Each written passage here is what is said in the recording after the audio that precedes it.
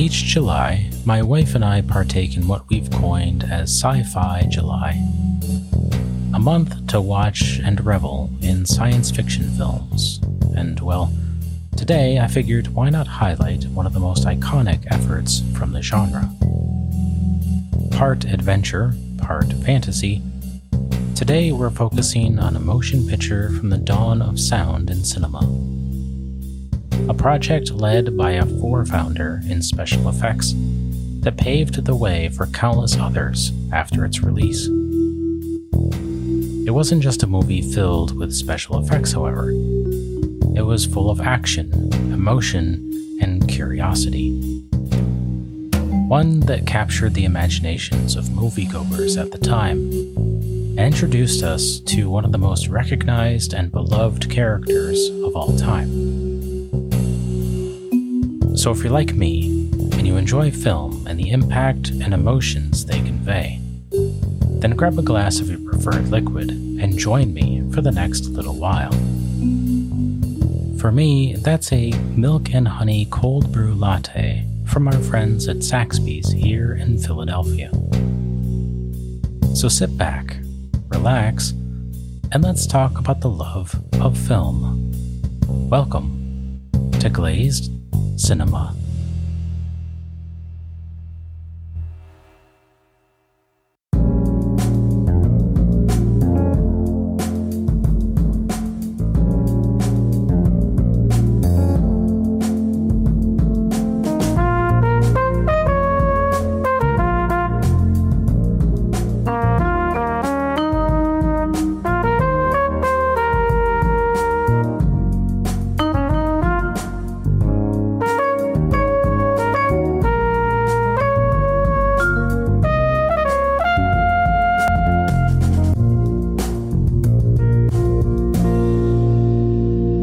Excited about today's subject.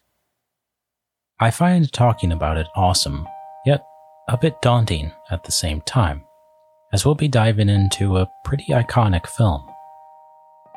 Before we get to that though, let's talk about how our subject today came to be, which in itself is pretty fascinating. It involves a New York institution, an adventurer, and dragons. The story of the story, if you will, begins in a setting one might simultaneously expect and be surprised by. It begins on the island of Komodo, off the coast of Indonesia, where a man named William Douglas Burden was visiting on business. He was there on behalf of the American Museum of Natural History in New York City, to satisfy a new zoological exhibit. He was joined by a hunter, a photographer, a herpetologist or reptile expert, and his wife. They were there for one reason, which was to capture and bring back to the museum a specimen that would fascinate audiences that enter through the museum's doors. They hoped to capture the species that shares the island's name, the fascinating and formidable Komodo dragon. William himself was a bit of an adventurer and a trustee of the museum with an appetite for travel and adrenaline. At the end of their excursion, they had recorded footage of the reptiles and their natural habitat, and were also able to write notes about their behavior, diet, and temperament. They also brought back a few slain specimens to be stuffed and put on display at the museum. When the exhibit opened, patrons were fascinated by what they were seeing. Such large reptiles, the likes they had never imagined. It probably was the closest thing they had ever come to seeing dinosaurs in the flesh. While it is sad that they had killed a number of dragons, possibly even sadder is that they had brought 2 live dragons for the Bronx Zoo, only to have them die shortly after, as they were unable to adapt to into captivity. Burton would tell his story to people, one of whom was his friend Merian C. Cooper, who worked in Hollywood. Cooper also saw the exhibit at the museum and was enthralled by the tale of his friend's adventures to the island and began writing a story based on it. In Cooper's story, a lot of the same elements remain, but are slightly altered. In his script, instead of a museum trustee and adventurer traveling to the island, it's a film director and his cast and crew. They too travel to a remote island the world over, steeped in legend. In each, a woman is put in danger in some regard, and in each, something is taken back to New York City. The biggest difference is an obvious one, which is what is taken back to the Big Apple. For Cooper, as we know, this wasn't a Komodo dragon, but instead a giant gorilla. In 1931, his script was funded and put into production with him both behind and in front of the camera, and so spawned the timeless classic King Kong.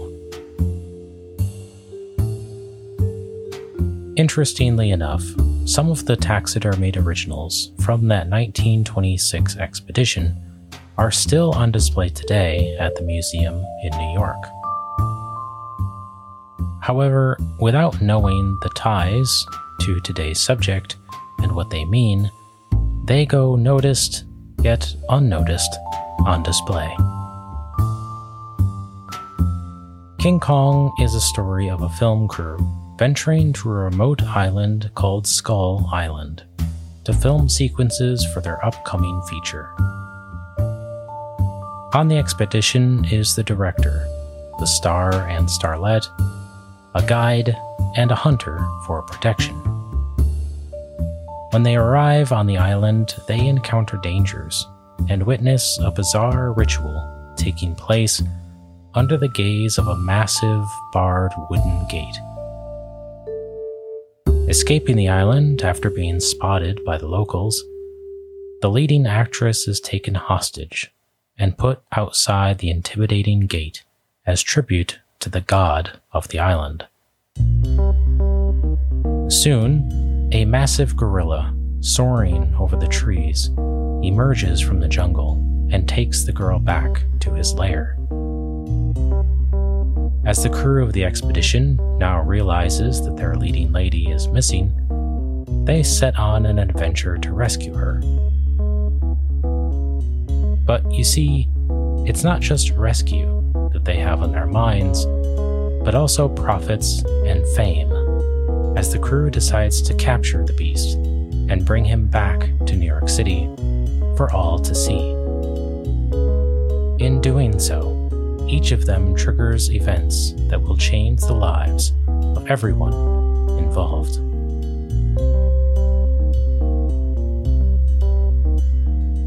Though Cooper directed King Kong, it was the technical lead behind the effort that provided the visual effects, the action, and the wonder we all know this movie to be. Leading that team was a man named Willis H. O'Brien, serving as chief technician. O'Brien had made a name for himself in the silent era, creating visual wonders produced by stop-motion animation. His earliest project, which was a short film titled The Dinosaur and the Missing Link, released in 1915. It was done using all stop motion and tells the tale of two characters, a caveman named Wild Willie and a gorilla, as their paths of life intersect. For the next 3 years, he would release more short films showcasing his skills and techniques of stop-motion animation, and would produce spectacular effects. He would take his skills to the next level, however, when in 1918 he directed one of two final shorts, called The Ghost of Slumber Mountain. In that effort, O'Brien brought dinosaurs to life using stop-motion animation, but he also intercut them with shots of live-action photography. This was the first time he had used this camera trick, and it made audiences feel like the dinosaurs actually existed alongside the actors on screen. This work would culminate into working on his first full-length feature as researcher and technical director, along with other skilled visual effects artists, as they brought Sir Arthur Conan Doyle's book, The Lost World, to life on screen in 1925. As technical director, O'Brien was able to hire those who would work with him to bring the action on screen to life. In my research, I ran into somebody who I had never heard of before, and I was so impressed I wanted to highlight him a little bit today. Of those he hired was a man named Marcel Delgado. Delgado was a skilled craftsman, originally from Mexico, and specialized in model making. O'Brien first learned of Delgado in his search for able model makers prior to production of The Lost World.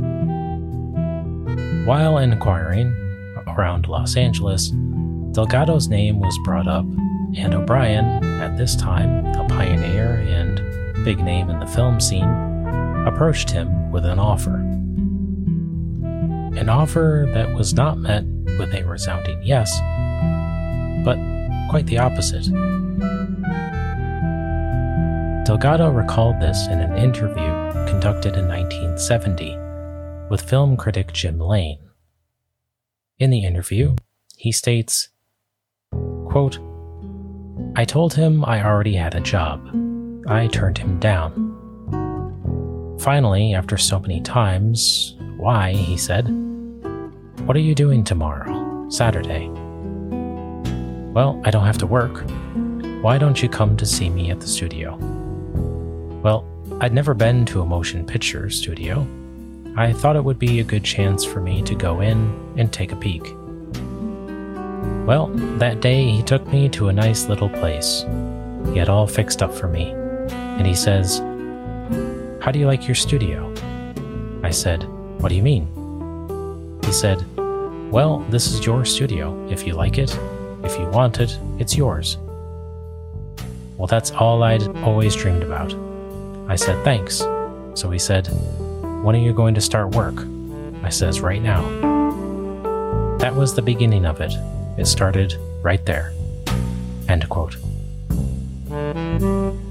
Delgado made all of the models and armatures seen in The Lost World, inspired by an illustrator named Charles R. Knight.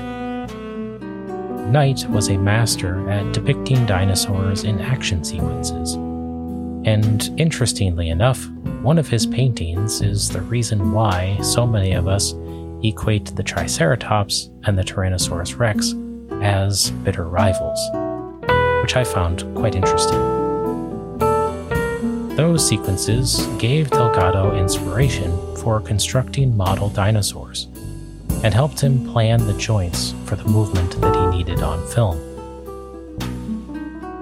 While Marcel constructed them, O'Brien brought them to life on screen. After shooting, each model needed to be repaired after use to bring each one back to prime shooting condition. The two developed a great working relationship and would work together on other films that were unfortunately canceled for one reason or another by the hiring studios. They would team up again, however, when O'Brien was called upon to help film our subject today. Unfortunately, Marcel Delgado's name isn't mentioned very much in relation to either The Lost World or King Kong.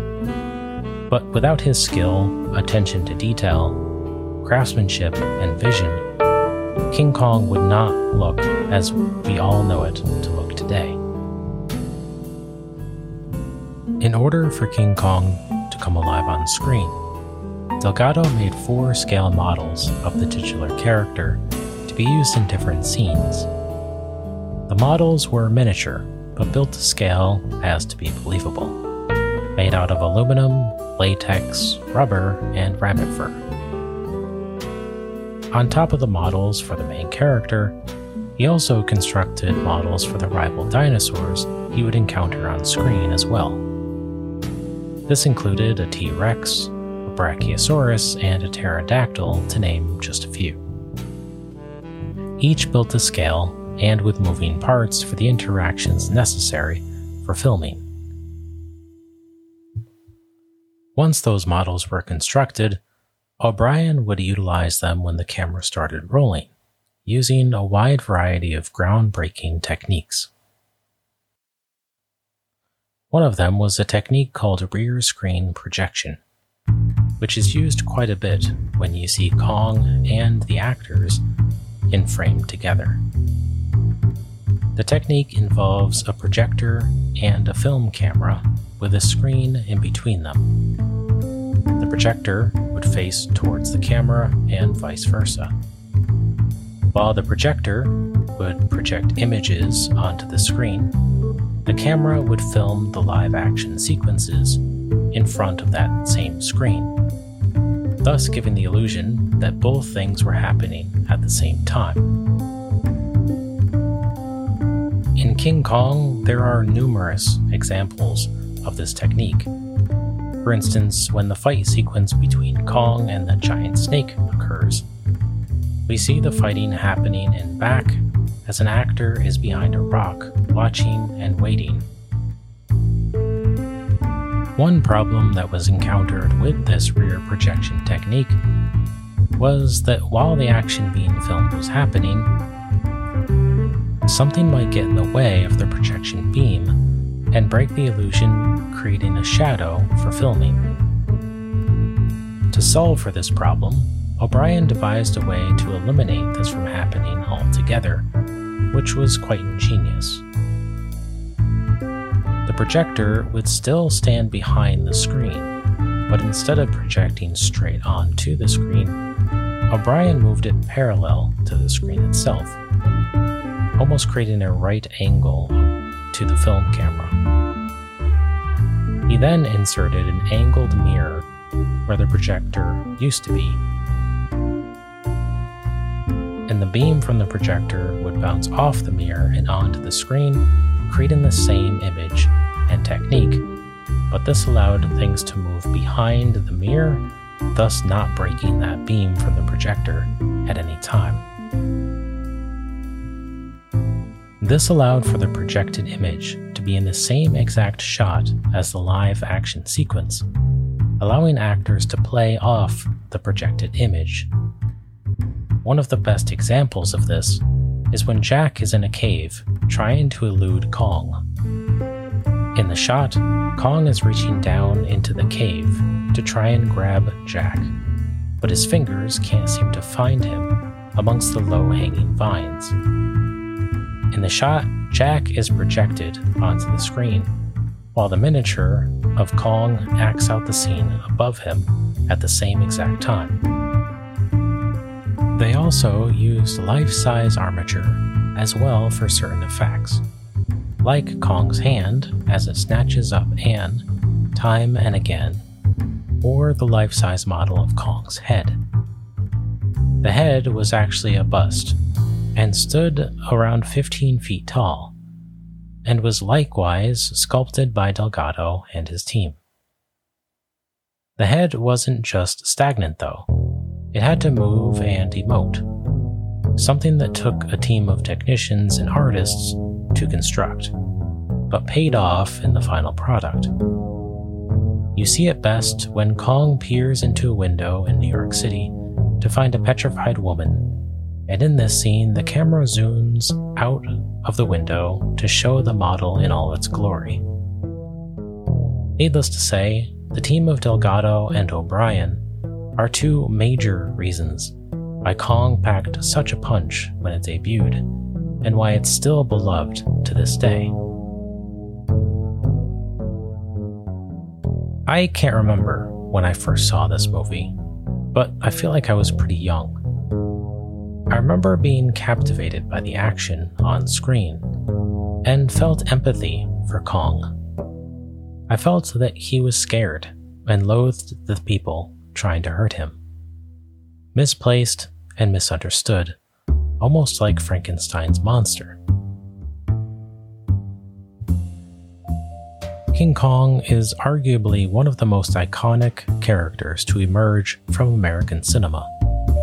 But 20 years later, something would rise out of the depths to challenge him for on-screen supremacy. This time, the debut was in Japan, and the city in question was Tokyo, as Godzilla electrified the world.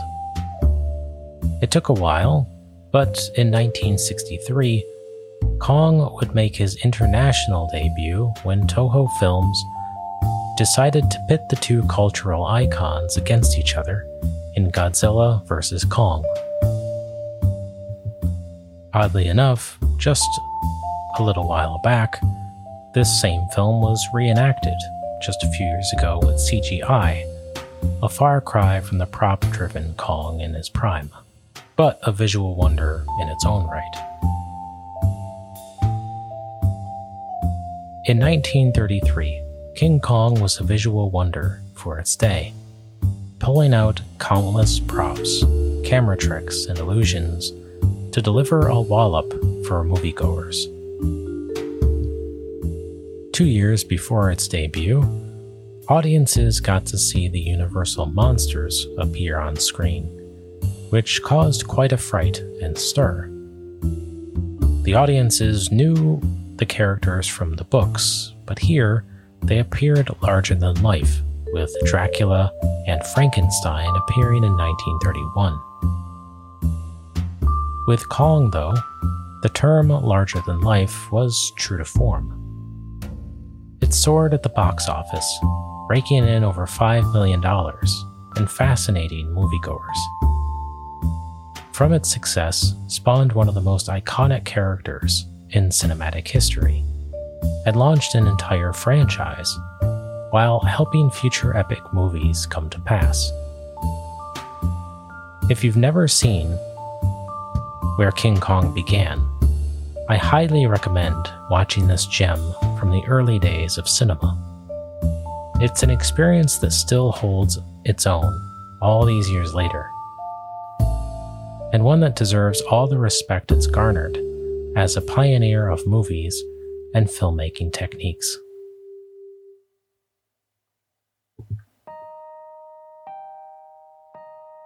If you'd like to watch King Kong for yourself, you can find it on a variety of streaming services. At the time of this recording, you can find it on Max. Max is a streaming service with some amazing film and TV offerings from HBO. Max offers 3 pricing tiers, including with ads for $9.99 per month, ad-free for $15.99 per month, and ultimate ad-free for $19.99 per month. You can also find it on services like YouTube, Vudu, Redbox, Google Play, and Apple TV for $2.99 to rent. This episode was written and recorded by me, Brian Kinney, with music by Kevin MacLeod. If you like this podcast, tell your friends and follow us on Instagram, Facebook, and Twitter. Each week, there will be new content, including hints about episodes before they air.